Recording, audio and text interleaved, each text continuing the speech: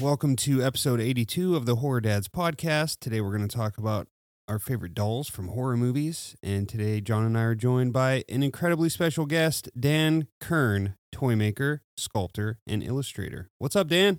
Hey, what's going on? Not much, man. So happy to have you on the show. You kind of operate in a little super special niche. The name of your company is Dirty Gnome Studios. Yeah, dude. Correct. That's a super awesome kind of brand that you have rolling out here, and we've been checking through your site, interacting with you a lot. So just appreciate you donating some time to us. And what a fitting! You actually came up with this episode topic, which Jamie and I have this like shared iPhone note that's like 96 topics deep of stuff that we want to get to at some point. Yeah. And this was not even on there. No. It's a brilliant episode idea. So horror dolls. And we're going to do our standard introduction stuff. We're going to have, Dan join us on that. And then we're going to start to pepper Dan with some interview questions. And then jump to 3 specific horror doll-oriented films that Dan handpicked and we all watched this week. And can't wait to get to those. Without further ado, let's jump into what we've been watching. And Dan, since you're our guest, let's hear from you, man. What have you been watching? Besides the movies on our topic list, I actually did a little deep dive. It always happens when I watch the Child's Play movies. I went 1 through 4, so pretty much Child's Play, 2, 3, and then Bride of Chucky. Oh, nice. Those are great. Those are all great ones. Those are great. And we can jump to me next as a good caveat, because I actually started the show, the Child's Play show, which I had not checked out yet. I had a buddy recommend it. He said, hey, the first season's pretty good. So I rallied through the first season, which, it's kind of like the Scream TV show, in my opinion, which is there's like pop culture relevance. It's fitted nicely in the current time, the current landscape, and it pays homage to the past Chuckiness. But it's like super meta too, and like Jennifer Tilly's in it, but they refer to her as Jennifer Tilly, and it's pretty self-aware. So there are layers of, they toy around with it, the meta universe, a lot. So it's it's fun. I'd rather have it than not have it, for sure. Well, the fact that Don Mancini is the showrunner, yeah, really Exactly. adds to just that you feel like you're watching Chucky 20 years later. You Yeah, know? dude, and Brad Dourif is back as, Yeah. and I think it's his daughter, Fiona Dourif, that is also in the show. She's got a pretty, She was in The Curse of Chucky and yeah, or The Cult. I don't know. Those last 2. yeah. It's fun. I'm glad I started to dive into a little bit, but I also checked out a few others. I checked out Sick, the Kevin Williamson written show, movie on Peacock. So that was fun. That's the first movie I think I've watched since the pandemic where I started to get like really bad flashbacks of like, because he's in the grocery store in that beginning opening scene. And that legitimately, man, that felt so much like what it was like those first few weeks. Yeah, they nailed the feel for sure. Yeah.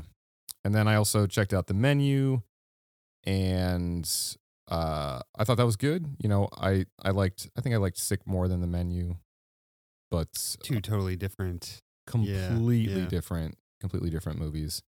And I also checked out House of Darkness last night. Threw it on just as a little aside, and then accidentally stayed up until like 1:30 in the morning finishing it. And Justin Long, we love the hell out of him, and he's great. And the movie was like really solid, man. Pretty He's effective. become this like he like now fits in this little space like, where what? he's like a fucking turd. Oh like yeah, like his he's like a character funny type. turd. Yeah. Yeah. He's just always a shitbag now, Yeah, just but humorous. tuck right in here like a Yeah. little piece of cat shit. Yeah. It's weird.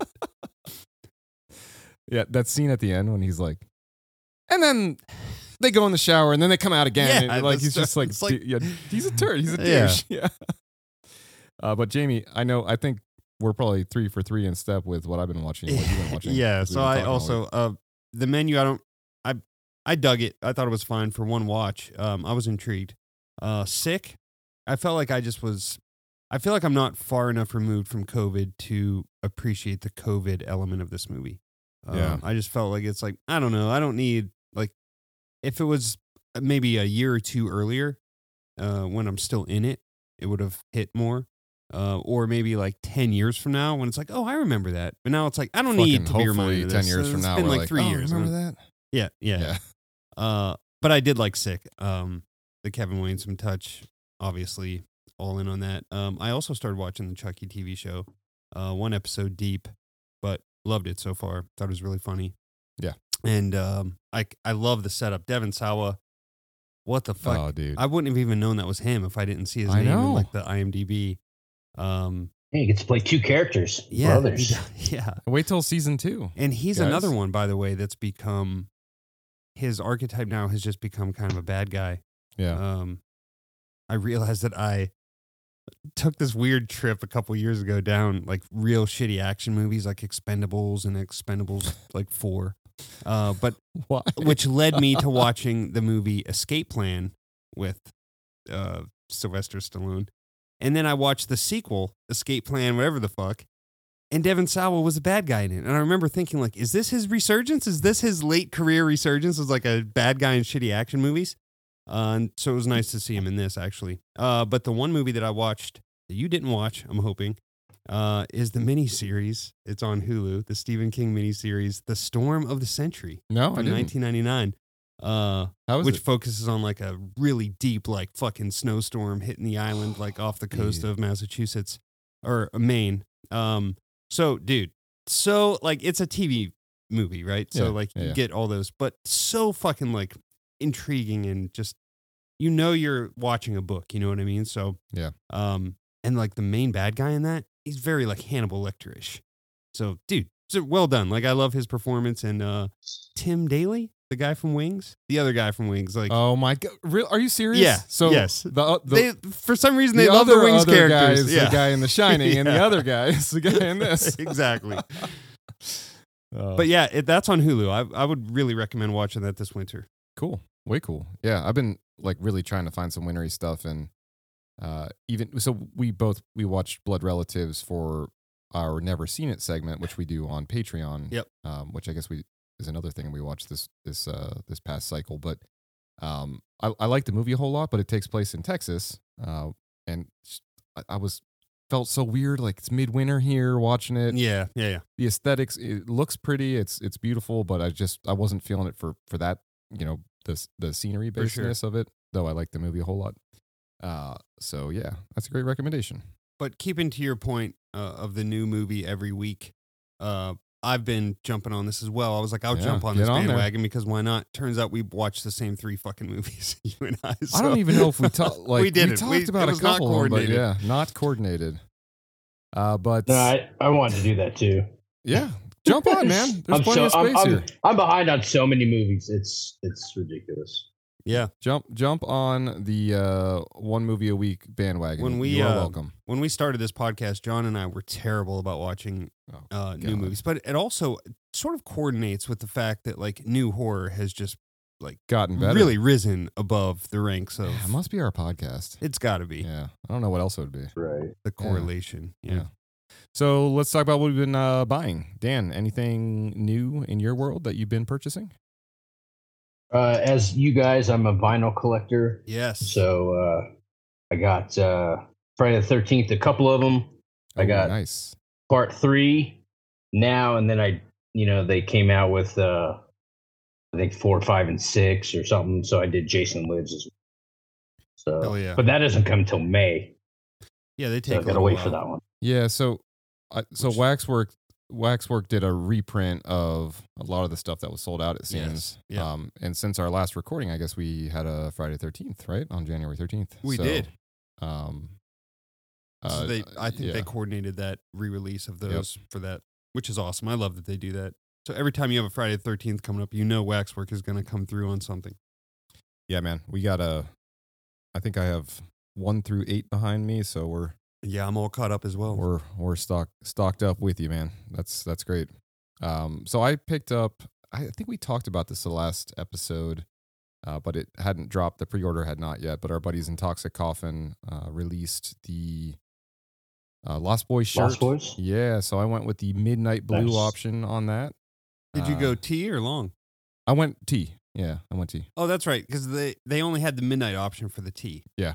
Because I ordered the long sleeve, I saw you asking them what the midnight was, and I was like, "What the fuck is this midnight?" Yeah, I was talking to Steven. I was Yeah. like, which one should I do? And he was like, oh, God, it's a lot of pressure. He's like, if you don't like the midnight blue, I'll send you a black, but get the midnight blue. So Yeah. that's what I did. Nice. But I've been looking at eyeing up some other stuff. But we have a collaboration coming up here with our buddy Jillian from Smell of Fear. So yeah. I don't want to talk about it too preemptively. We'll give details when Candle. available. Yeah, but we've got a collab with our buddy Nice. there, which is going to be super exciting. And another amazing designer we've had on the show. We have a pending collaboration coming up with him. So we'll drop details when available on that. And our buddy Matt Pepler has 2 amazing, amazing designs that he shared with me prior to drop. So everyone keep an eye out. I think this coming week, he's going to drop 2 new prints, and one of them is for one of my favorite movies of all time. I'm sure everyone could guess what that is that listens to the show regularly. But yeah, he gave me a peek behind the curtain on that because he knows how much I love the movie. So super stoked on that. But Jamie, you been buying anything? Yeah, I mean, I got the long sleeve Toxic Coffin tee. Like I said, adding to my long sleeve collection. Welcome to another episode of Same Dads, where the same 2 Yes. dads do the same 2 Just things the same every thing day. over and over. You guys seen some of QF Chris's new stuff lately? Yes, oh, man. so good. He's just the best. We talked to him I last week, snagged his actually. New Blood. Yeah. Oh, yeah. Right. Yeah. QFS Chris, He can do no wrong. he does this very specific illustration style. So if you see one of his pieces, you're like, that's Chris. No, it's like you can feel it. Yeah, the texture is like very Dude, immense. honestly, it is. Like Yeah. it's chewy. Yeah. Very. Who was it we were talking to that had we had a guest on the show and they had a QFS Chris print behind them, and the whole time like I just kept wanting to talk about it, but they like It was kept when we were talking talking like to Lauren Marie Taylor. that's exactly Yeah. who it was. And like she had mentioned quickly that her brother bought a couple posters, and I was like, she probably didn't buy this. I don't want to bring it up, but So I was texted so pumped Chris about it. after that episode, and I was like, "Hey, we just talked to Lauren Marie Taylor, and she had one of your prints behind her." And he was like, "Oh my God, she's such a sweetheart. I talked to her for an hour at whatever convention." So she is great. He is great, and yeah, definitely check out his shop for some new drops. oh my god, Quote Face Studios. Yeah. What are you wearing, boys? Jamie, let's start with you because you're the lone. Yes, yeah. So underneath this is a chiseled man body. No. I'm wearing the shirt it's not horror, but it's one of our favorite guests of all time that we've had on the show. Our buddy Gabe Reasoner from his band Careful Gaze was gracious enough to send John and I shirts, and he sent this tie-dye, a hand-bleached shirt with like wolf, like a box of wolf eyes Yeah. on it. But over top of that, as you can see, is my Scream hoodie that I got from the Jeff Bezos collection. Yeah, this is an Amazon special, unnamed illustrator, unfortunately, but it's Like 80s neon. this looked like if AC Slater in Saved by the Bell had a Scream piece of clothing, it would Like be a fucking tank- that. It would be a tank top. with this 100%. design. It's like the perfect 90, like late 80s, early 90s colors. It's awesome. Dude, I'm gonna I start doing love that. bicep curls so that I can fucking. You're using that like thing that the kid in the Goonies uses, the brother, Josh Brolin or whatever. You're gonna have a sweatband on your head. doing Yeah, and that. then in July, I'm just gonna be wearing a cut off sleeve hoodie. Oh man, Jamie Yeah. got some biceps going. That's right. Yeah. I'm sweating super heavily under this thing. Dan, what do you have on, man? I've got Gutter Garb's Bride of Chucky. Oh shit, dude, Oh. perfect. So Little foreshadowing. yeah, Fright Rags also, speaking of Chucky, just dropped a couple new Chucky oriented designs, if I'm not mistaken. And one of them, it was Fright Rags, right? With the there's the one illustration of Jennifer Tilly's character with Chucky lying on the pentagram, and there's some like funny quote above it. Oh yeah, Yeah. yeah. Yeah, and I'm back in my crew necks. I found my lost long crew necks in a box finally. Talked about this last Yeah. episode, but I have my First thing I Yes. noticed when I walked in was that. my cavity colors. I had this on at the gym the other day for a minute before I like went in to start lifting, and this guy like muttered. He was like, that's scary. And I was like, oh, God, do I like pretend I didn't hear it, or do I talk about like what do I do? Caught between a handshake. It's like, why, are you afraid of clowns? Yeah. But yeah, it's my Pennywise, melting face Pennywise crew neck from Cavity Colors. I love this. So family stuff. So, Dan, I know, so you're not a parent at this point in life, right? I am not. Which is okay, but we'll share some stories with you about our families, and Go for it. I can kick this off. So typically we aim to hit a quick horror story on what's going on with our kids, but this, I guess, is horror oriented, transversely. So my youngest daughter, every time now, the past like 3 sessions that I'm like, oh hey, Uncle Jamie's coming over tonight. I'm not going to be able to read with you guys tonight, so I got to go set up for the podcast. She's like adamant on coming and setting up Jamie's workstation. So she comes down here and she knows where all the plugs go. She's 5, right? So she is mobile and has a brain and learns things, but like it's really cool to see her working independently, like picking up the right cord, plugging into the right interface, and knowing where stuff goes, and it's been super awesome. So she's definitely shown an interest in some production. Yeah, that's awesome. Yeah. So you go to publish this, and I just have no sound. What about you, man? Oh, mine actually pertains to the TV series Chucky, because it was the other day my kids were playing on their iPads or playing Fortnite or something. So I went in with my wife. It was like early in the evening, like 7 p.m. or something. Too early for us to think that we could watch something by ourselves. Oh, yeah. I take it back. It was like middle of the day on Sunday, like 1 p.m. before football started. I mean, way too early to think you could watch something Insanely too yeah. early. But the kids are in one room. You think if we go in this room, maybe. Yeah. So I turned Chucky on. Actually, you know what? I take this back. I was by my fucking self. Go in the. Were you here for this story, or were you not here? Go for in this the story? family room. I'm making this up as I go. So I go in the up. family room by myself at this weird hour of the day. I'm like, I'm gonna put Chucky on. So I put Chucky on. Here comes the wife. Sits down. I was like, oh no. 3 minutes later, here come the kids. And I was like, listen, I'm watching the show. You guys shouldn't watch this. Now, my oldest son, who's 9, fucking hates Chucky. He was like, no! He just starts like making a big scene, but also won't leave the room. So I'm like, if you're not going to leave the room, you're That's watching on you. Yeah. So we get into this fucking thing, right? And like at one point, like once Chucky shows his face, rears his ugly head, my youngest son is like, his face was fucking priceless. Like I look down and he's just like jaw agape. And then he's the one that loves horror, but he was like fucking mortified.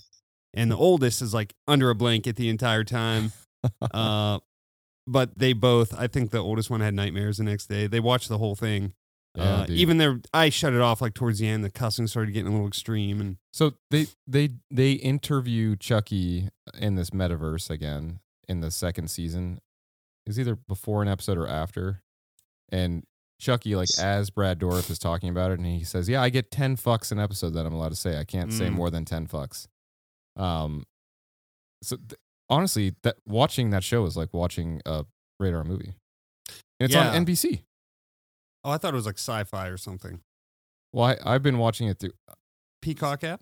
Well, the second season, I had to download the NBC app, and I was like, I already have fucking Peacock app. And then I had to log in with my like cable provider credentials, which is one weird. Of those, yeah. So I think we've spent enough time talking about that TV show.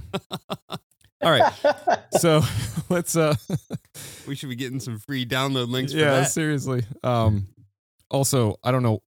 I mean, I get why, because it's a tangible thing that our children are familiar with, but my kids also are so terrified at the concept of Chucky. They've never seen the movies. Yeah. But just the idea of it. And I guess like it is think scary. of how many dolls are in the house. Yeah. That's what makes that show so relative now. Anybody can relate to that. For sure. Your kids, us as kids, I mean.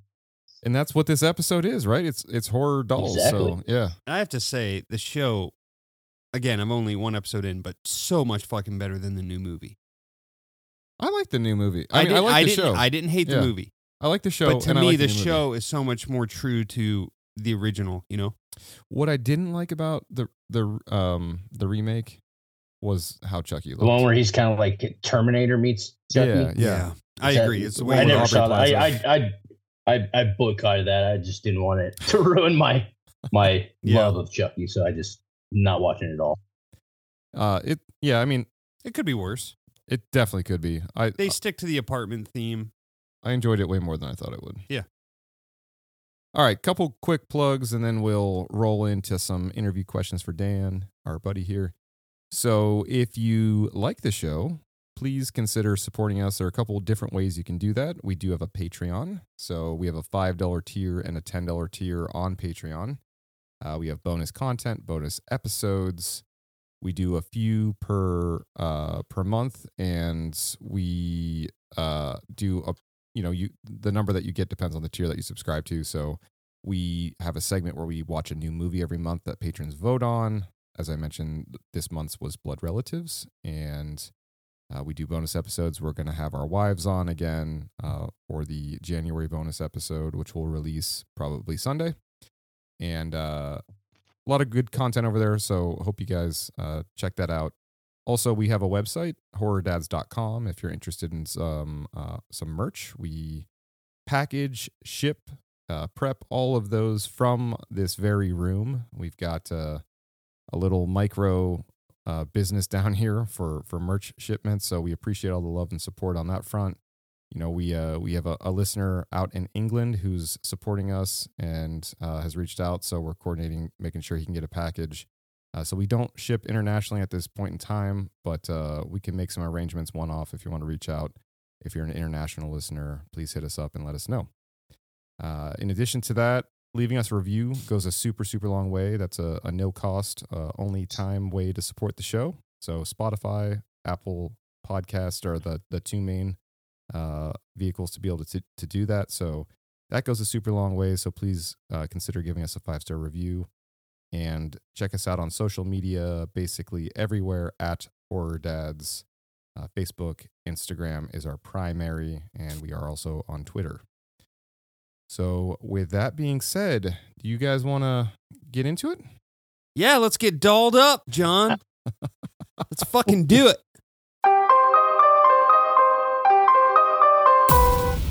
All right, well, now that Jamie brought us in with getting dolled up, we're going to talk some dolls and some sculpting here. So, Dan, I mean, we've had a ton of different artist types on this show, but you for sure are the first of this specific craft, and this is very niche, very specific, very interesting, and you're super talented, man. Like your shop is amazing. So, tell us about through. Sorry to interrupt, but looking through like your page, your Instagram page, it's like, oh my God. And you can see the all the love and detail that goes into those. It's amazing. So tell us about, so your shop name is Dirty Gnome Studios. So tell us about the name, and then tell us about what you do with Dirty Gnome Studios. I mean, I guess for the name, it was, I mean, in college, I went to art school, and it was illustration. So it was like D. Kern Illustrations. I was like, that's just so limiting. And all these other companies and other artists always had cool names. I was like, I got to do something different. Yeah. So there's kind of a weird story behind it. I think it started when I went snowboarding. I had a beanie, and then I grew out my beard. And I think just the way I was standing on the snowboard, someone's like, dude, you look like a dirty gnome or something. And I think just one day that just clicked. And I think it was actually today, was like 8 years ago when I got the logo designed by one of my friends. To the And day? he brought it Like up today. today's the anniversary? Yeah, pretty much. Oh my God. I think so. Dude.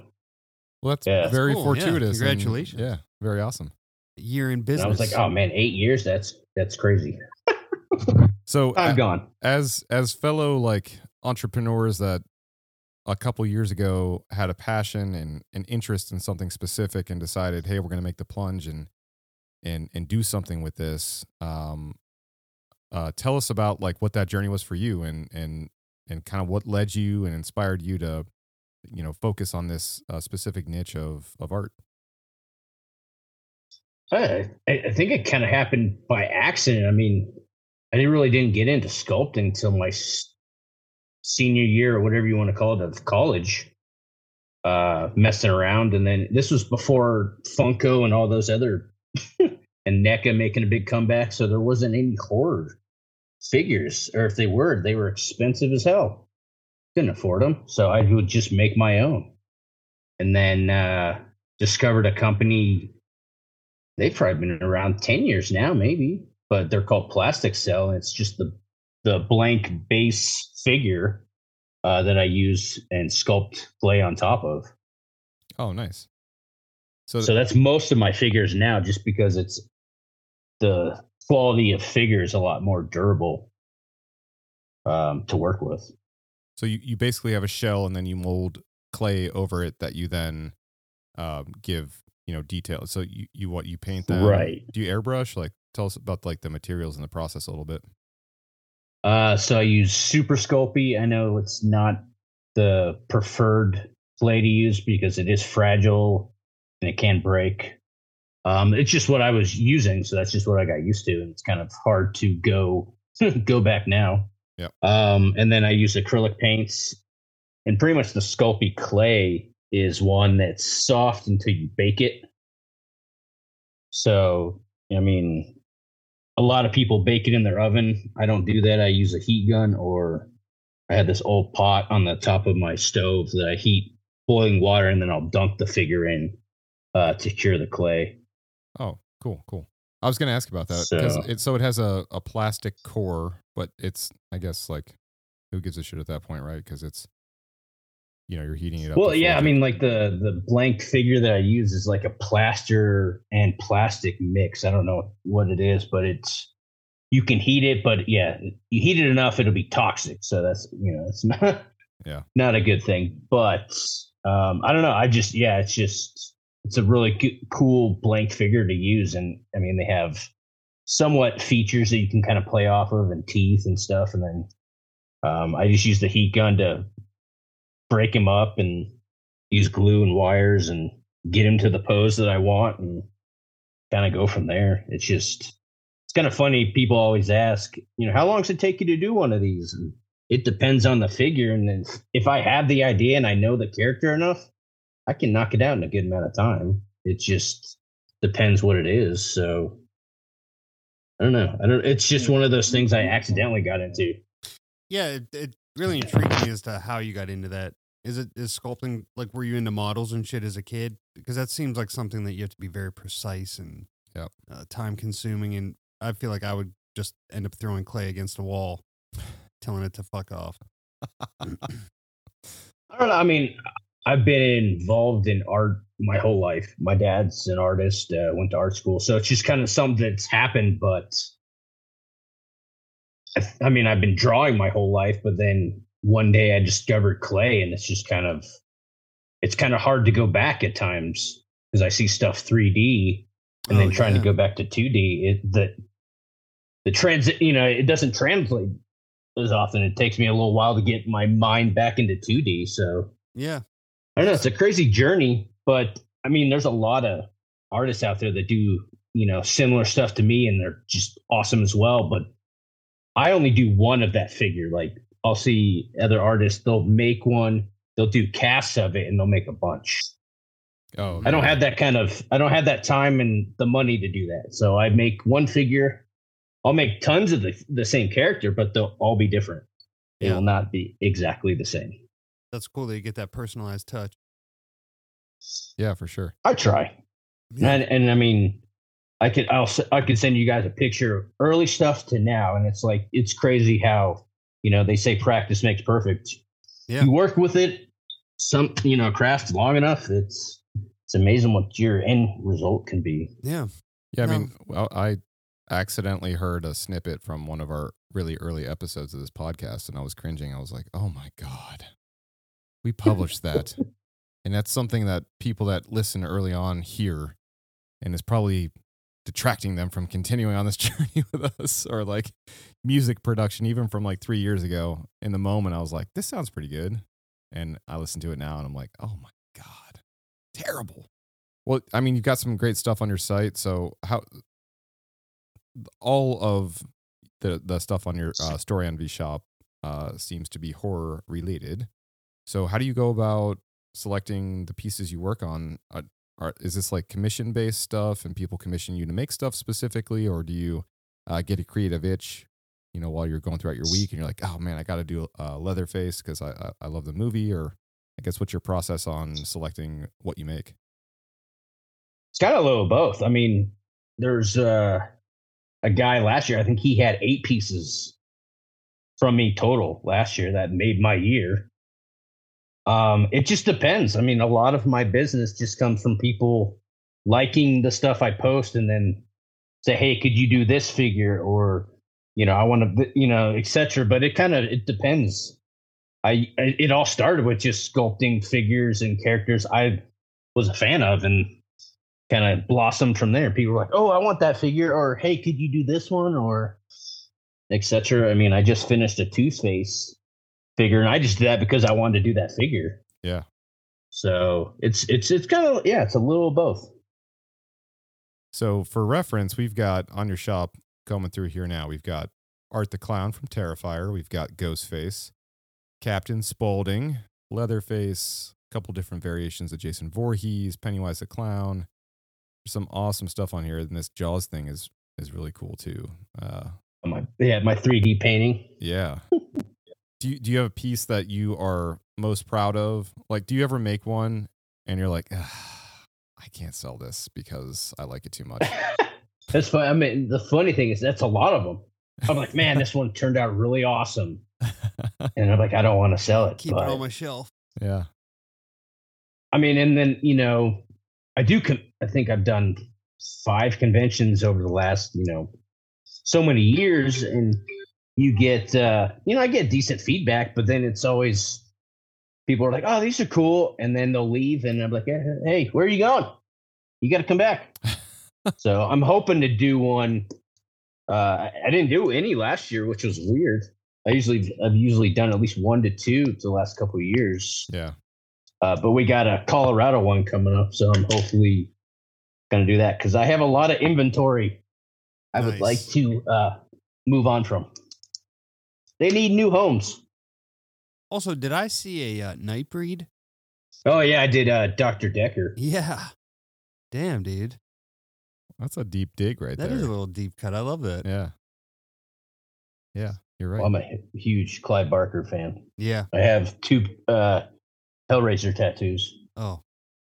I love Nightbreed. On the same arm. I'm not a huge Hellraiser guy, but love Nightbreed. John is. I think you just don't really like Clive Barker. I love Dan, but I don't love Clive Barker. Dan, I totally understand. I'm going to say this sentence out loud right now. All right. I would be more excited to meet you in person than I would Clive Barker. So I hope that for you, lessens the blow of the news that I don't like Clive Barker that much. Hey, which is probably not news because I've mentioned it. John, have you ever times. actually read Clive Barker? Yeah, I have one book I've read. It hasn't been any of his biggies. Yeah. And it was, I can't remember, it was a very distant relative that I don't interact with barely at all, who was trying to be nice, like and they cousin's boyfriend or something. And it was one of those things where hey, I got you something, and I was like, what? Why? Oh. Yeah. And it was a Clive Barker book, and I was like, well, it's actually really thoughtful. Yeah. I'm into this kind of thing, and I barely know you, and we never talk, so thanks for doing this. And they were like, hey, did you read it? And I was like, oh, it's next on my list. And I was like, well, God, now I got to read it. Yeah. So I read the one thing, but it was a really short. It was a novella. It was only 85 pages or something. I got the Books of Blood, Yeah. and it's great. Yeah. I totally understand. You either love it or you don't. Yeah, maybe, I do really, really enjoy books, so that might change things for me, Just the woman in the first Hellraiser movie with the sex stuff, I know, yeah. The fetish. That's not your thing at all. It's just not my thing. No. Even in The Howling, which I love dearly, that little porn, I'm not trying to be high and mighty about shit. Go to fucking church, John. I'm not. I know that sounds like the corner I'm coming from, but that crusty ass place they're in the beginning. The mattress, dude. Oh my God, dude! So dirty and gross. That's classic '80s New York. Come on. Which I fucking love, but get me away from that weird, creepy house with the mattress. And I'm not into like that. the beginning of what is it? Maniac. Oh, dude, that like Yes, corner of like the beginning of The Burning. well, That little section when he goes up, not the very beginning, but like after, oh like yeah, post yeah. post Post burn. yes, yeah. And he dude. does that's the same Maniac. 100 Yeah, That's the same. They were probably like, oh, hey, I know you just got done filming, but we're going to sweep Yeah. in real quick. Just don't even clean up. Also, this is where we filmed Basket Case, correct? Okay. Yes, we're gonna. Right. Pop that in the credits. Yep. All right, man. So growing up, you said your father was an artist. So Mhm. your family was encouraging of your craft, it seems. And Very much so. so was your household like a family household, or did you like discover and enjoy horror kind of in quiet, or was it like a presence in your home growing up? Getting deep here. Well, it's funny. Yeah, My mom's like, I don't get how you got into horror because you were scared of it so much as a kid. And I was like, well, I don't know what to tell you. I mean, I saw that really shitty, store-bought Freddy mask. What do you expect my response to be? Besides, I'm freaking scared because that thing looked like crap. Everything. No, I think it was more or Ruined. less just things over time. I mean, I always read the Goosebumps books, watched Oh, Scooby-Doo, yeah. The Munsters. Oh, dude, Scooby Doo. I mean, Yeah. Hmm. Adam's so, Family throwback. What was? and then freaking just high school, I think was the big thing. Was just, back in the day when we had video stores, rest in peace. We'd rent movies all the time, just get a big old stack and just watch as many horror movies as we could.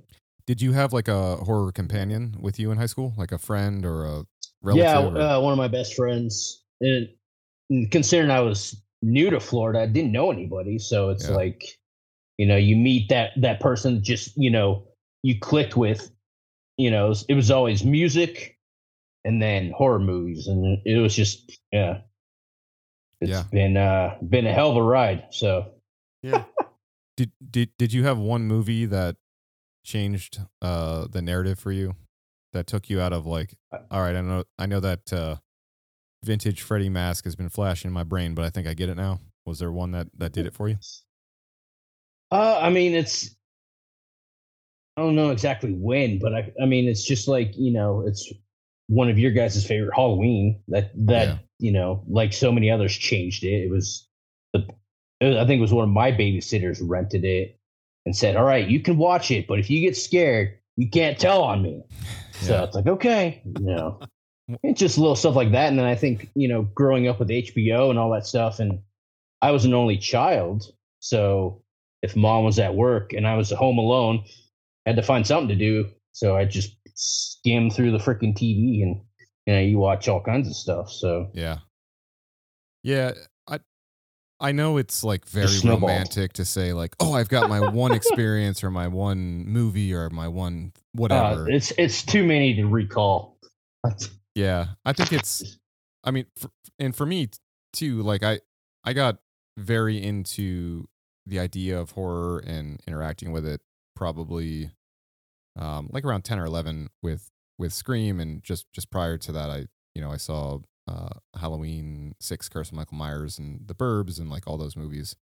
But I would say it was in high school when I really started to get Right. obsessive with it and seek things out, and kind of get contrary with my parents about it, who were like, they didn't care, but they were kind of like, are you like too into this shit? And it was like, no, I'm just a teenager, Dad. Like, fuck off. I'm gonna watch all the Friday the 13th. And everyone's like, all right, take it easy. That's it's Yeah. just like how you get in life. Jeez.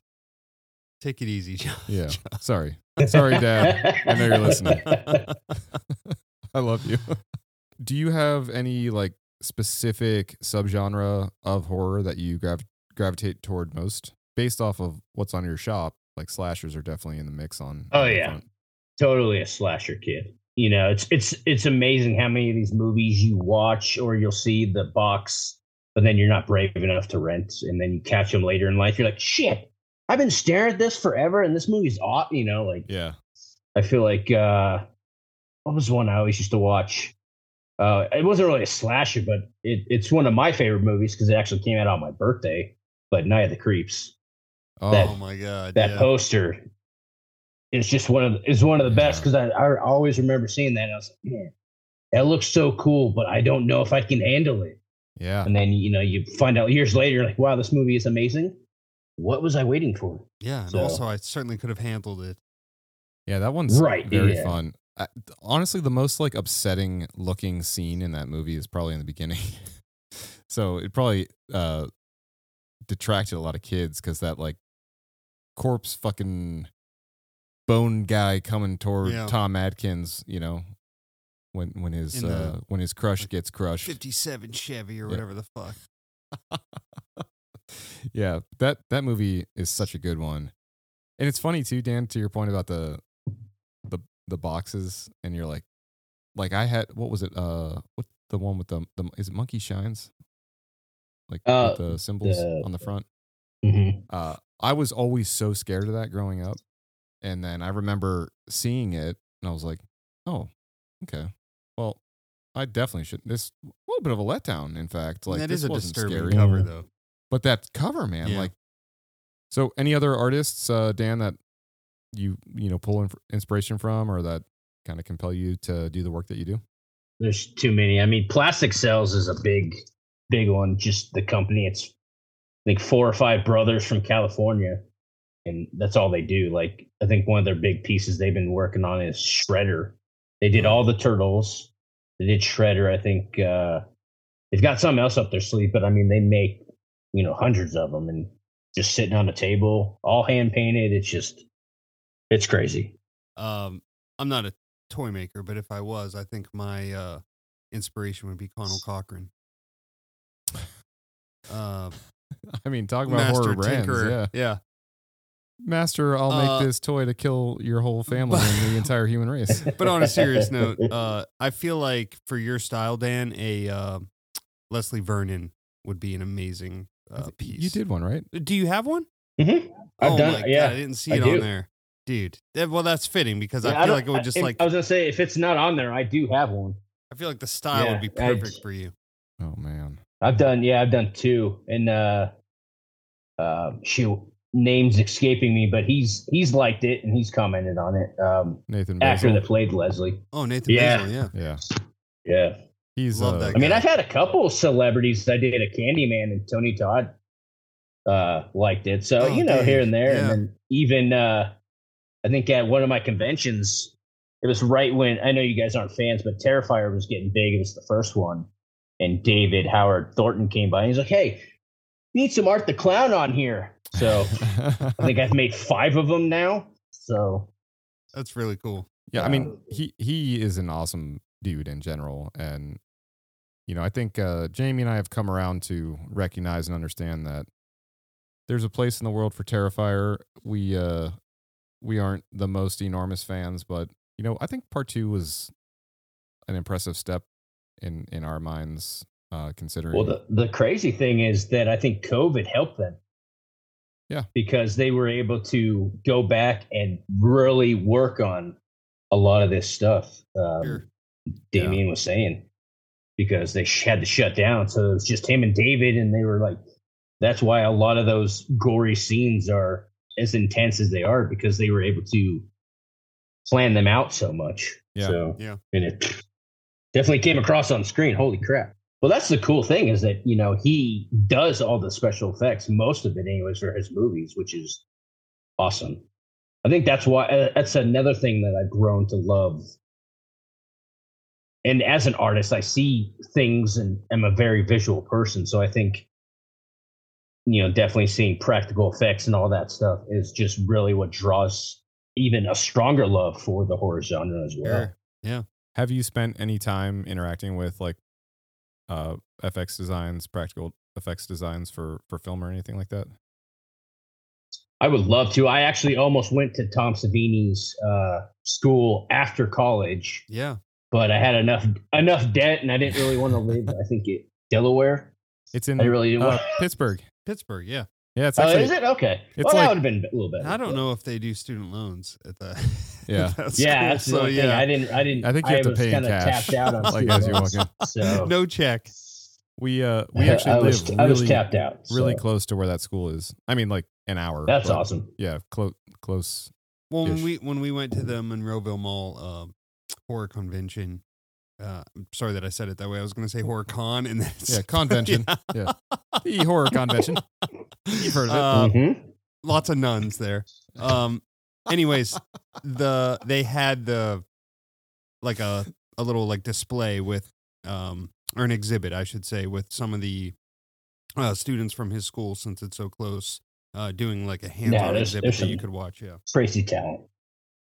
As a fan of the genre and as a toy maker, I'm sure you're a collector, right? So, any specific horror merch that you're adamant on collecting? Like, do you have 100,000 Funko Pops or 600 vinyls? Or I have a few. You know what's funny is if I buy a Funko Pop, I usually customize it. Oh. I'll cut it apart and I'll customize it and make it better. So I love that. I have a few just who I've gotten from friends and stuff. But yeah. I mean, no, I've got a few NECAs. Really love the Universal Monsters. That's another piece of my childhood. Yeah. So yeah, for sure, man. But the horror vinyls, we both collect those. Well, I mean, it's a lot better now because it's the artwork is what draws you in. Yeah. And then of course, if you have that love for that movie, that's even better. Yeah. So, I mean, do you have any on your radar? I think next for me is Escape from New York. Yeah. I actually just got Escape from New York. Oh, yeah. How is it? Vinyl. It's awesome. Yeah. All right. Well, then I got it at. You sold me, Dan. He's gonna buy it tonight. Yeah. Well, I found it at a place here in Denver called Wax Tracks. I mean, they got all kinds of vinyls. Nice. So I was like, I'm looking in the John Carpenter section, and that's what I found. Well, I mean, anyone that has a John Carpenter section, that's a place to go. See me sleeping in that section, just between two little plastic flaps. Hey, do you have the John Carpenter sleeping bags over here by chance? The last horror vinyl I bought was probably the Sleepy Hollow.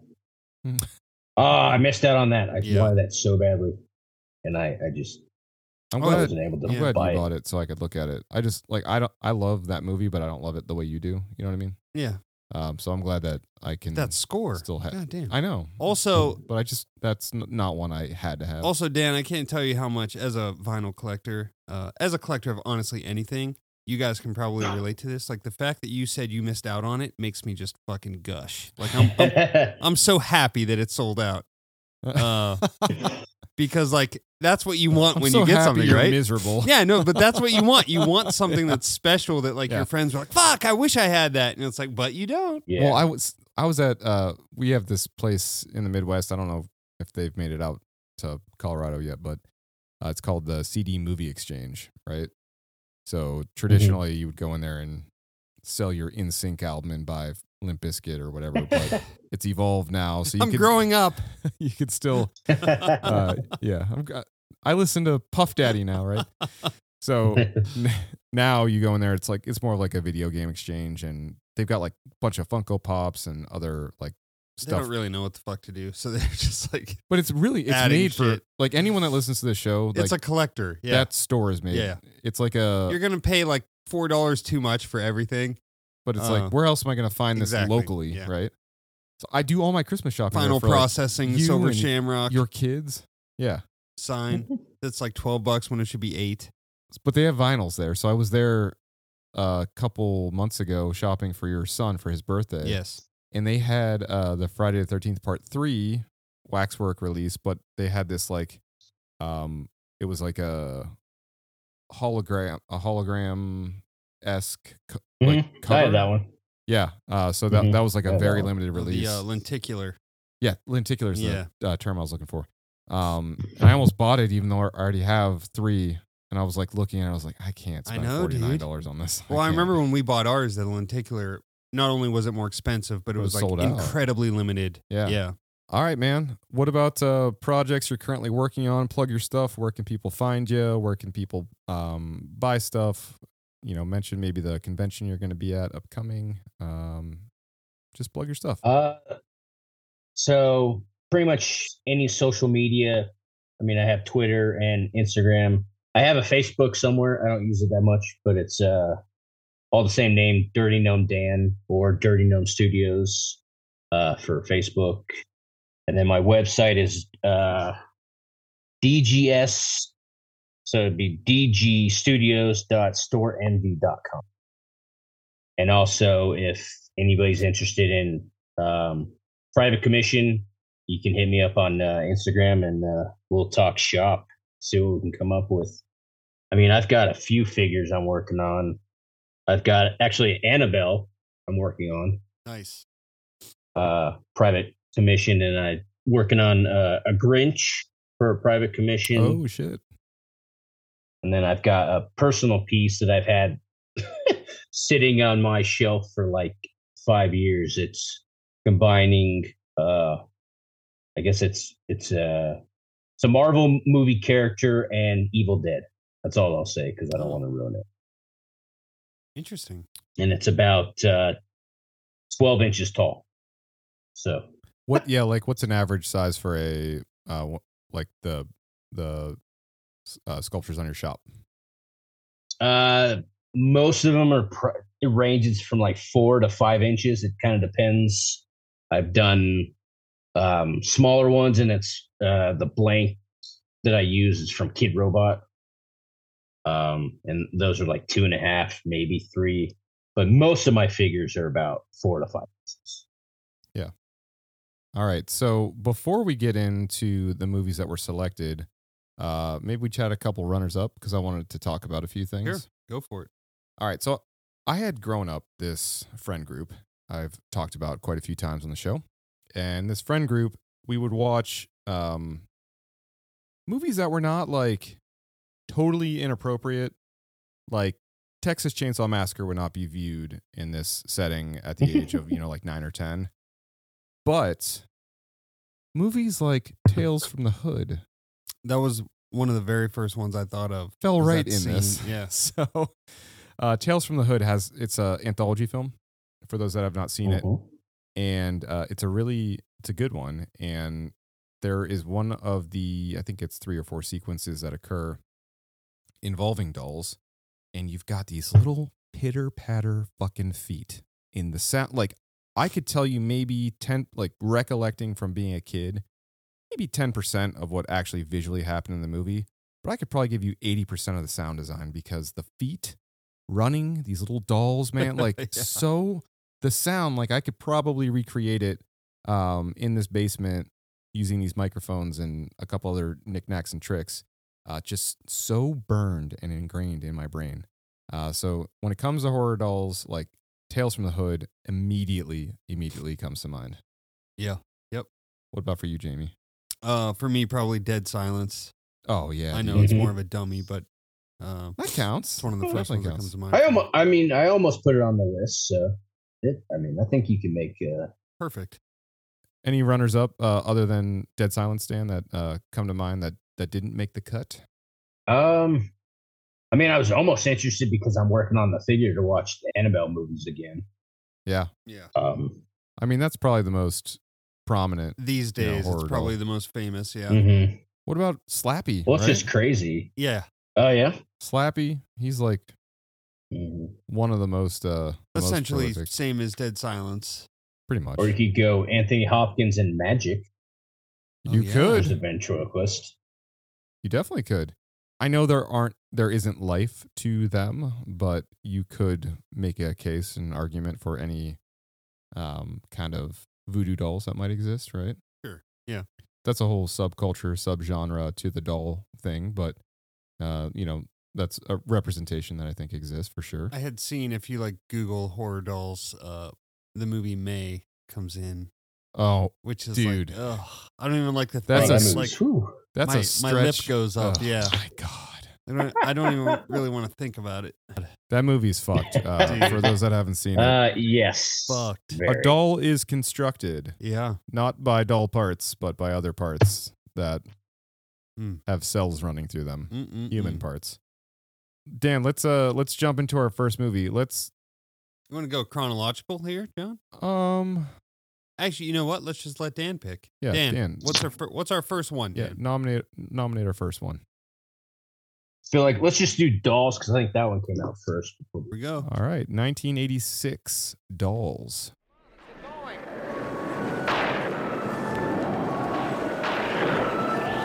It looked like a safe haven from the raging storm. It's an odd kind of place. Who'd your folks get it from, Boris Karloff? Their hosts seemed like the essence of hospitality. Stay here as long as you like. Wonderful. But appearances can be very deceiving. What's the matter? Oh, man. Okay, so Stuart Gordon classic, right? Written by Ed Naha, I believe his name was, and it's about a dysfunctional family of 3 who stop by a mansion during a storm. So you've got, it's the father, stepmother, child. Child discovers that the elderly owners are magical toy makers and have a haunted collection of dolls, and a bunch of wild shit starts to unfold. Yep. So I've got a million thoughts on this movie. I would say... How about the teddy bear? I mean, I feel like of all of them, I have the most to say about this movie. But Dan, let's hear from you first, man. Why'd you pick this film? What's your relationship with it? And what are your thoughts on it? I mean, it's another example of one of those cover art that just, it had that image that just, freaked you the hell out. That freaking doll holding her eyeballs. So, Yeah, I mean, dude. instantly, Very prominent. and then, the fact that they it's a foreshadowing to what happens in the movie is even creepier. Oh god, and it's got like half teeth on the cover too. Ugh. But it was just one of those movies I think I saw in high school with some of these other ones. It was just like, what the fuck am I watching? This is, and it gives you that little what you call it, brings back memories. Every kid had some type of doll or whatever, and you would imagine what were they doing when I wasn't around. And that movie just takes it to a whole nother level. I mean, think of Toy Story doing that to zillions of kids, and in that movie, at least, they weren't evil, but you had the Sid fucking neighbor who. Hey, I was like Sid when I was a kid, so I was. I blow up and mess up my action figures. I was like Sid. I used to have that shirt too. So yeah, and braces. So I could have been a reincarnation of freaking Sid. Maybe one of the Disney illustrators had seen you somewhere. You were at Disney one day, and they were like, "Hey, it could have happened." I went to Disney when I was a kid, so there you go. It could have happened. Yeah, man. I really enjoyed this movie upon rewatch. I'd seen it before, but I've not, I didn't give it the attention or time that I gave it on the watch through that I gave it this week. And I got to say, like the lead up felt very like Rocky Horror Picture Show. They're outside, these like intensely polarizing characters. You've got this dad who's a shitbag. You've got this stepmom that's not only like wearing a fucking babushka the whole goddamn she's not time. only mean, but she I looks hate like that woman. such an asshole. Yeah. Like just yeah, definitely. she just terrible character, but Ugh. evokes emotion. It's not her doing a bad job at acting. It's like, no, you're nailing it. Yeah, Like no, we all yeah. hate you, Yeah. and we're supposed to. And you've got this kid who you feel so sad for, and you've got this. I told Jamie the other guy in the film, he's like this Samwise Gamgee like esque, just affable, like older guy, probably early 30s or whatever, like Ralph is his name in the movie. Ralph, and he's got this like baby face and this just kind like childlike nature to him, and he's just like such a sweetheart. Well, also, he's one of those guys who looks so familiar because he's been in literally everything. Like, you've seen this guy a million times in, like, an episode of fucking Matlock or something. Yeah. And Comfort. Like, he just exhibits comfort. And then you have all these, like, ridiculous character types. It feels almost like you're watching a play, right? The way it kind of rolls out, and they come in, and the owners of the house, you can tell, have this presence, and they're asking these questions that are very, like, it's funny, the way they're talking, like it sounds like such a loaded burrito, and the way that the idiot parents are responding, they're it's like a thin quesadilla, right? It's like, no, you guys aren't in the same conversation. You're talking to each other, but clearly they know something, and you guys are just blind ass ignorant. And they are. And I really like the emotional setup to this too, and the disconnect you instantly have. Like, you are so in the kids' camp in this movie, and you're so inspired to want to see her succeed through this story because her dad is such a piece of shit and her stepmom is such a piece of shit. And you've got this like accessory character who's being demonized for being like basically it's like this fucking creepy guy in here is hanging out with my daughter in the middle of the night. And it's like, well, guys, you shouldn't fucking leave your kid by herself in a room in a house full of strangers. But yeah, I really enjoyed this, and the dull nature to this too, I thought was super fun. The animation is fun, it's exciting, it's cool, and yeah, I really enjoyed this. And Ralph's two lady friends, I'm not sure what the dynamic was there. Yeah, like the punk rockers, or I swear they modeled the one girl after I don't know her name, but the girl from Friday the 13th Part 5. The one who does the dance. Yeah. And as you were talking about burritos and tacos and shit, I kept thinking about enchiladas.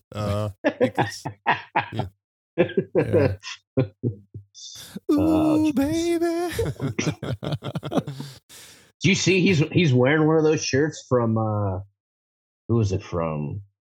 Sadistic Artist or something? Someone did a shirt where it said, the enchiladas on it, and they actually got the actor. They sent him that shirt. Yeah, I did see that. I was like, that's classic.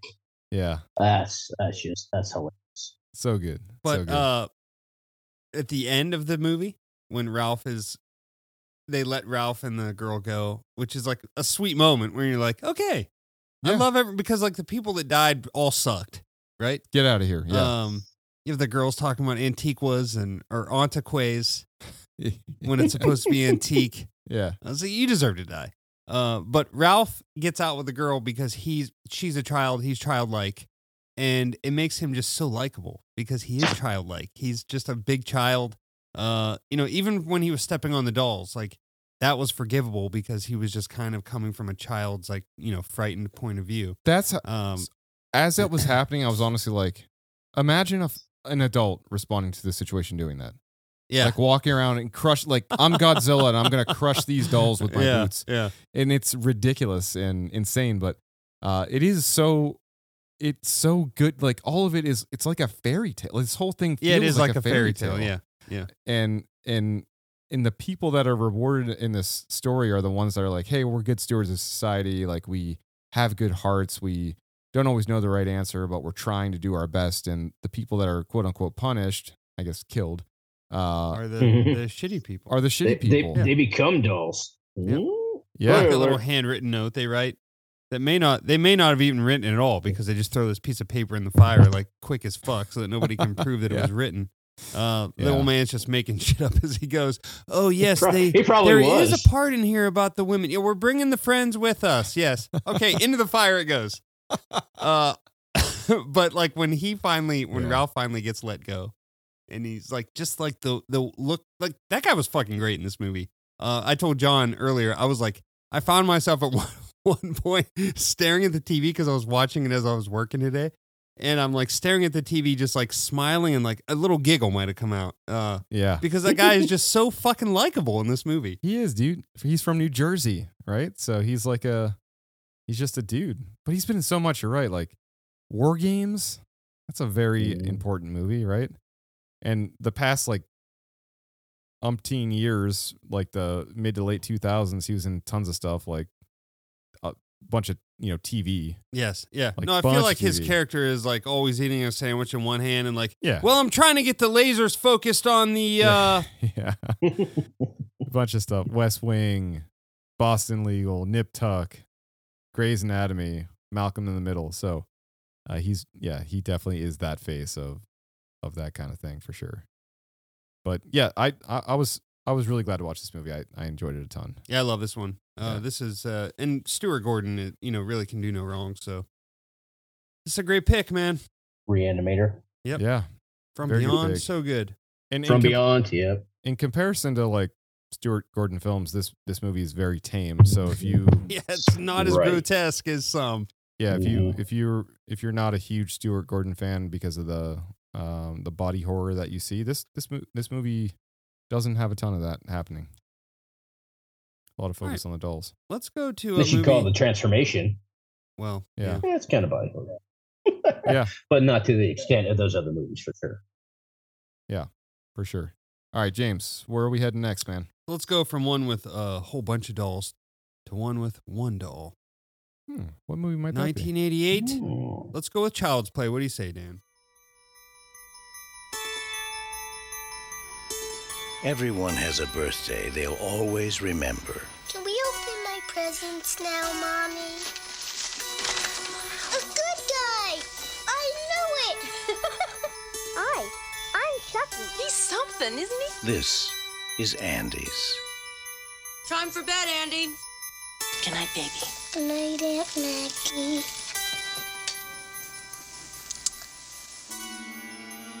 Good night, Chucky. Tom Holland directed classic starring Catherine Hicks, Chris Sarandon, Alex Vincent, voiced by our buddy Brad Dourif. Chris Sarandon and Tom Holland team up yet again Yet again. for another masterpiece. Honestly, do you like Child's Play or Fright Night more? Fright Night. Come Yeah. on. What about you, Dan? Child's Play or Fright Night? I love Fright Night. So, Yeah. I mean, I love Child's Play too, but yeah, Fright Night's it's one of the tops. Yeah. For sure. It's just it's everything you want in a movie. Yeah. For sure. Like it's one of those movies I could throw in anytime. Yep. Sit back.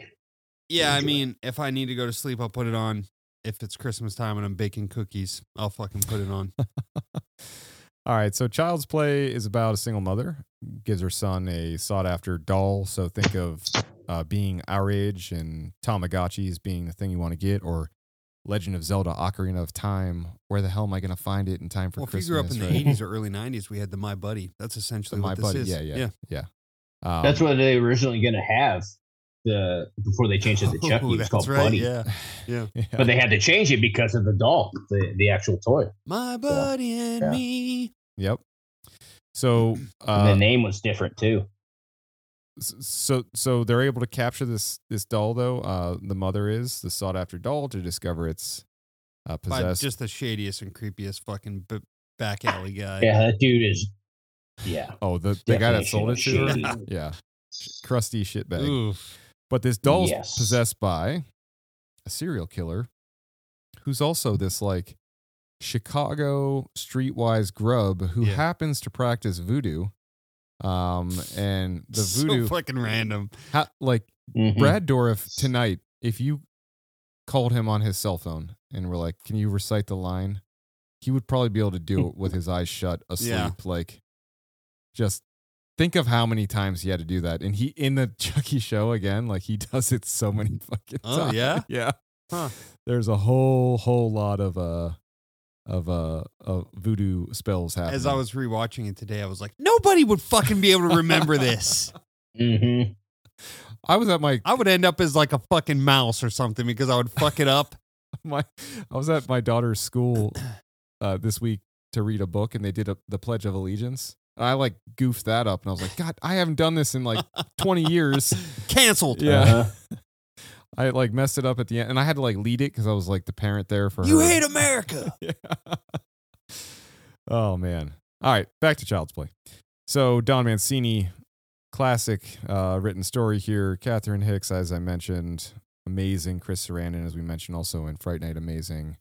And Alex Vincent, like the cutest kid ever in this movie. But as a parent, this movie I think means a whole lot because the other movies we watched involved parenthood to a certain extent, but this is the one that creates like true isolated vulnerability around our main character, right?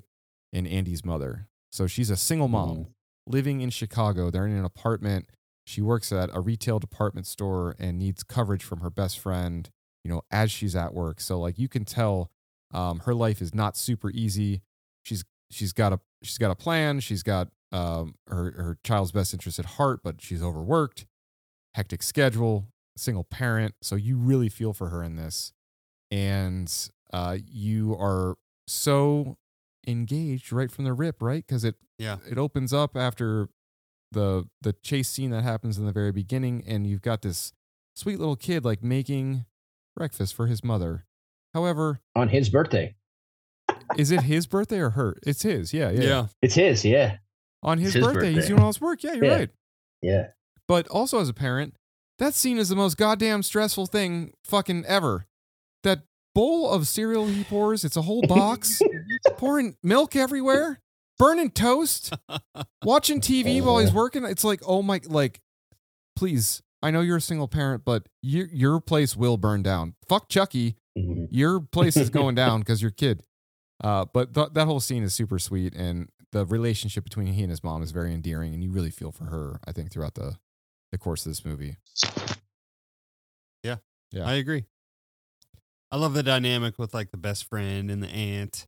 Yeah.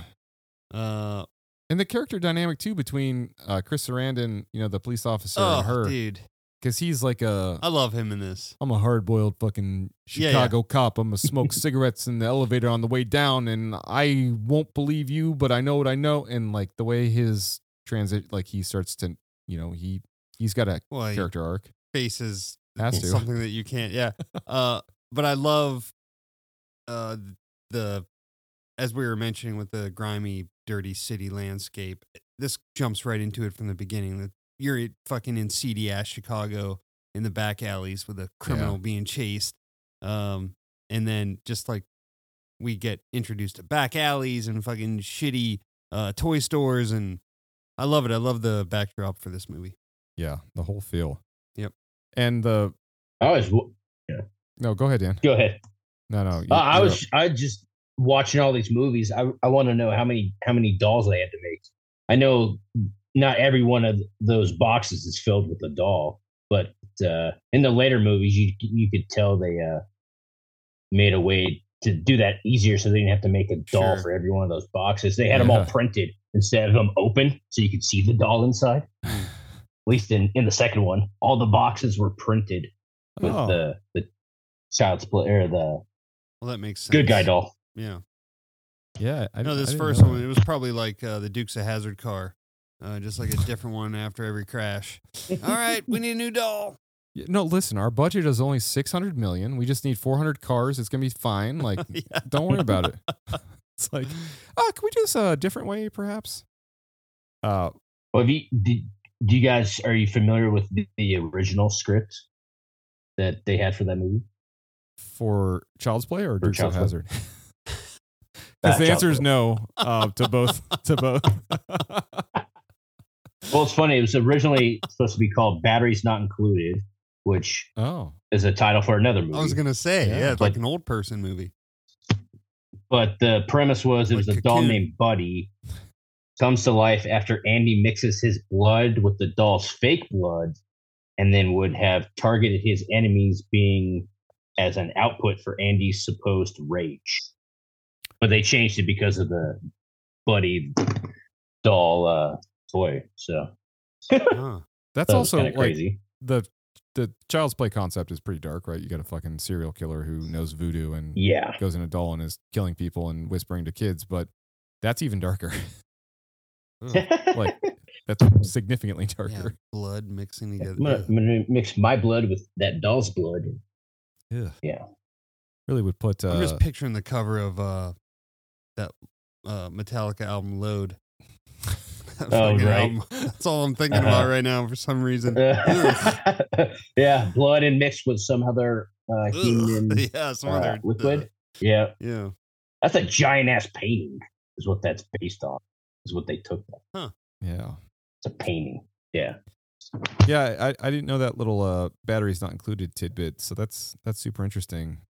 I was also reading like earlier today that Brad Dourif and the special effects person that like focused on the movement of the doll and stuff. I don't it was like very late into production that they met or something, or after production or something, but they were not collectively part of the process together. So it was essentially like voiceover acting for a like a cartoon modern day, where it's like, okay, I see this shit like running around, I'm going to read this script like after the fact. You'd think he would be like in the room, like, but think of how hard that would be to voice over after the filming, and then think of being that little boy, like, all right, just pretend to be scared, and this doll's dropping F words and C words behind you as he's running around, which is terrifying. Yeah. Is there one scene for you guys that like sticks out very prominently in this movie? I have one too. What's yours, Jamie?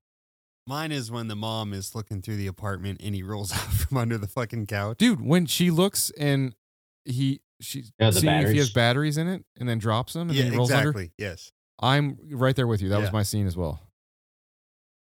Dan, do you have a prominent I love scene? the part. I love the part when she puts him in the fireplace and he strikes the match and he says, what was it? Oh, this is the end, friend. And it strikes the match and throws it in. And it's like, oh, fuck. Yeah, that is a great part. So, I actually met Andy Vince at a convention a couple years ago. I actually showed him I have probably about 7 or 8 inches Chucky doll I made from part 2 with he's got the duct tape and the blade. Yeah. Because his hand wouldn't cut off his hand. I actually had him sign it, but it got smeared. Oh. So I know what it is, but it's kind of depressing that it got smeared. Yeah. But yeah, he's a super nice guy. Yeah, he got a kick out of that, in the new that show. figure. Like when your friends are Oh, like, yeah. oh, yeah, sure, Dan. Yeah, that's his autograph. Okay, Dan. Like, no, it's got Yeah, they smeared. go, No, it's his. I've got a picture. I got proof. So I But it's funny. He lives in Florida, so he goes to all the Florida conventions. At least most of them, not all. He's in the show too, right, John? Yeah. Yeah. Yeah, he plays quite a role actually toward awesome. the end. But I did verify. So Brad Dourif did all the voiceovers prior to filming to like try and match up the movement of the voice after the fact. But either way, like that's impressive coordination. But also in doing research and reading about this, the accusation. So you got to think of like whoever made the Grand Theft Auto video games, right? Like the scrutiny that they've been under for eternity of like all these, you know, and this is not to get in a rabbit hole on this, but you know, public and mass violence. Like, hey, you contributed to this. Sure. This film was under pretty significant scrutiny about inspiring violence in children, and that was a big thing. There's like a gang leader that said, "I'm Chucky. You want to play?" Like, I think it was in the UK or something, on a specific either like murder or attack that had happened, and he was under pretty significant scrutiny.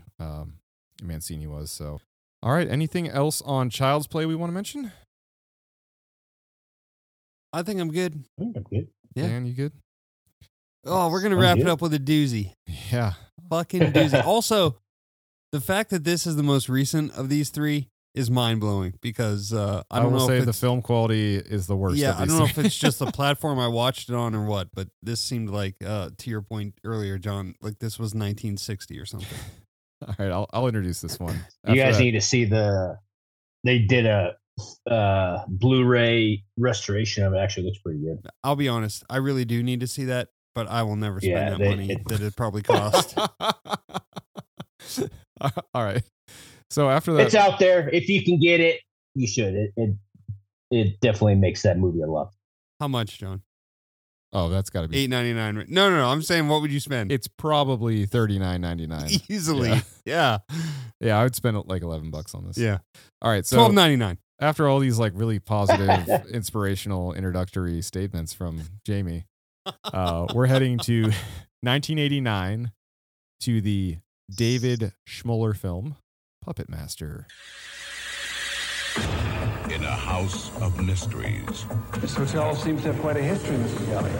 Who are you people? a research team with special powers My God. She's experiencing the past because we are all joined by our thoughts. has uncovered an ancient secret. I have something I want to show you. Metaphysically speaking, I killed myself. But they are playing with an evil force. What would you do with the power? You can't save her, Alex. They have given life. All right. So I'll be honest. I watched this movie twice this week, and I don't know up until this week if I actually like sat down and watch this movie. And reading through the synopsis of it, I'm surprised by what I'm reading because I feel like I'm not certain this is what I would have described happened in this movie. That's not the synopsis I would have given. But the synopsis is that there are psychics who find themselves plotted against by a former colleague, and this colleague committed suicide after discovering like these animated murderous puppets. So we're instantly brought into this movie by a very iconic actor and character who basically anyone that celebrates the Christmas holiday probably knows. Mm-hmm. Uncle Lewis from Christmas Vacation is our toy maker and psychic here. And he's the one who finds that these dolls are animated and moving. He's the one that commits suicide. And the story sort of unfolds from there. And there's a lot of, so the classifications of this movie are fantasy, horror, and sci-fi. And I think this movie is as much, like that is a great description of what genres encapsulate this movie. Because it feels at moments like you're watching Labyrinth. It feels at moments like you're watching Willow. It feels at moments like you're watching Child's Play. It feels at moments like you're watching, just so many strange influences on this movie. But we've got a lot of iconic dolls in this movie. So Dan, you want to give us the rundown on the doll characters a little bit? I know you've got a tattoo of one of them. So yeah. So my favorite is Blade. I mean, he's got freaking these pointy things. I don't know exactly, spikes or something out of his eyes. And then one hand is a freaking hook. The other one's a freaking knife. So he's just a badass with blades. He's mad. And then you got Tunneler, who has a big drill bit. Like, ooh, yeah, reminds me of the thing on from Teenage Mutant Ninja Turtles, the Technodrome little things. 100%. Yeah. It's like they just chopped that off, put that on there. Then you have Pinhead, which is, it's not Clive Barker's Pinhead. It's complete opposite. It's just a dude puppet with a big body and a small head. Yeah. You have the Jester and then Leech Woman. And that, talk about a crazy freaking doll that Leech Woman. Dude, what the fuck with that Leech Woman? And what's crazy about this movie is typically even a movie like The Strangers that you watch, right? And that movie is centered around essentially random act of violence. You don't know the motive. Leech Woman. And these people are crazy. Like, you at least in that movie infer that they're communicating amongst themselves to commit this random act of violence. Whereas in this movie, like, these dolls are not in any kind of cadence or communication. They're just waking up to wreak fucking havoc in every way imaginable and possible. And it's like an ant being in your house. I think ants communicate amongst themselves probably more than these dolls do. But it's just the randomness of their clan is like they're all physically so different from one another, and they're all just like there just to really cause problems for everybody around them. Hey man, they gang up on a lot of them. At least their master, they gang up on him. Mm-hmm. Yeah. The drill guy. What did you say his name was? Tunneler. Seems it was pretty appropriate. So I remember growing up. This came out. What did we say? 89. So it was probably on HBO, and let's say 90. So I would have been 9. I remember going into my family room where my stepdad was watching this movie, and I went in there just I don't know, just to like talk to him or whatever. And this movie was on, and he was the type of guy that wouldn't tell you to leave. Like, well, if you're in here, you're gonna watch it, kind of like I was with my kids with Chucky. So instilling the same trauma. Yeah. So I remember just like this goddamn tunneler. And I remember like as a kid being like, oh, well, they're puppets or toys or whatever. This is like funny. They're like running through and there's the sounds. Yeah. And the score kind of matches it. And then I was witness to some fucking ridiculous horror. I don't think I saw The Leech Woman because that's not ingrained in my brain, but The Tunneler is. So Puppet Master has always been one of those things for me that's like, no thanks. Like I've had my trauma with this movie. I don't He's need traumatized it enough. Yeah. So watching it, actually, I was really surprised by the way the movie played out, actually, just like the whole thing, because in my mind, it was just kind of bits and pieces. I did watch the new one, though, the most recent remake, which is like very like Nazi heavy. I still have no fucking idea what was going on. A lot of with them that are. one. Yeah. Because the first one was set during World War II. Which, by the way, the first part of the story. I was telling John earlier, I feel simple. I have no idea what the fuck the main story of this movie is. I have no idea what the whole like a payoff is. I don't fucking know. I don't get it really. I watched it twice this week, and I also kind of felt simple because I was like, I don't. Am I not? Did I miss? Is the version that I have incomplete? Something's missing. Yeah. But yeah, no. During like all the write ups and descriptions and whatnot, Dan, to your point, reinforces that like introductory sequence that happens with Andre, with Uncle Lewis, where he shoots himself. It happens at this place called the Bodega Bay Inn, and right. It's 50 years prior to the story unfolding, essentially, which happens later in it's pretty much that Toulon was the puppet master, and he discovered a way that the Egyptians could bring, they said, toys or puppets to life. So that's what he knew. That's his secret. That's why all his figures, all the toys can move around, because he discovered that and he put it on his figures. So that's what those people and I think his name was Gallagher. He wanted to find the secret so he could do that, and he could supposedly take over the world. So that was the main purpose of that. But then, like that, I think the Nazis wanted the capability, right? They wanted that serum or whatever. So he's like, I'm just gonna kill myself so no one has it. Yeah. So nobody can find it. He killed himself. He hid those dolls too in the wall, so that nobody would find him. Well, little did he know Tunneler knows how to fucking get out of a wall. Like, this is only drywall. I can get out of here. So I'm gonna. Why does tunnel my way the out. leech woman produce leeches though? What the fuck? I don't know where they come from, man. But and they're bloody. Oh my god. There are. That's funny. The crazy thing about real quick about Pinhead is his hands are so big and all that stuff. They actually used a little person, a lady. She was actually his hands when he was choking somebody. Oh, no shit. It wasn't a puppet. So she had to kind of talk to him, and she was underneath, and she would, So anytime Pinhead's choking somebody or whatever, it's human hands. It's not a puppet. How about that? Which is kind of crazy. That intro scene, or not the intro, but early in the movie, the Barbara Crampton appearance. Yeah, totally. I know, right?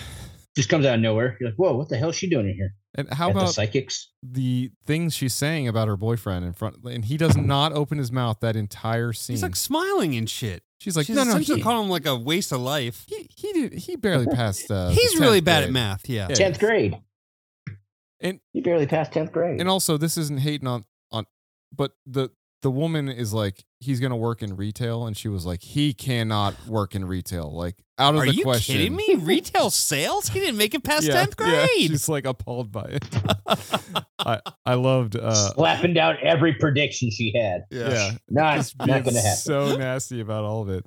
Yeah, not gonna happen. Yeah, no, you know what? He's gonna be a developer of a bunch of malls. All right, then fuck off. Yeah, and then she's like, I'll buy that. Yeah. Retail sales, no. Mall developer, fuck yeah. I loved, but that just shows, that was like a scene from Scooby-Doo.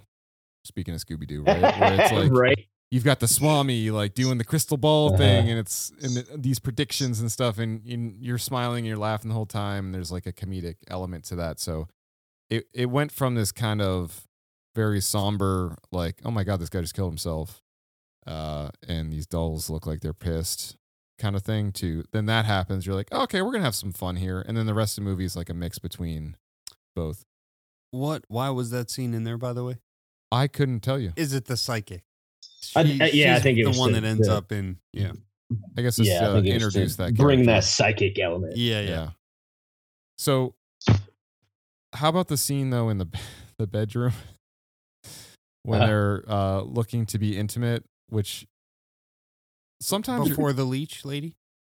sometimes you're like watching something and it's like this is getting like uncomfortable to watch. I'm uncomfortable. Yeah. I'm down here by myself watching this movie, and like if my dad were to be like, "Hey, I brought it over the kid. What are you doing down here?" Yeah. That was one of You're those like, moments. "Shit." Right. Yeah, that was certainly one of those moments. Was it the one where she's like moaning and touching herself on the bed, or was it when they were starting to get I mean, doing the nasty? both elements of that scene are quite uncomfortable to watch. Very much so. Yeah, as a parent. Also, like, she had ample opportunity to untie him. And, Yes. And he kept saying, untie me. Like, please fucking untie me. And she just like come on. And I'm just going to say this sentence right now. I would be so mad at that point. Like wait, you hear something? What's going on? And then she gets literally tunneled in the brain.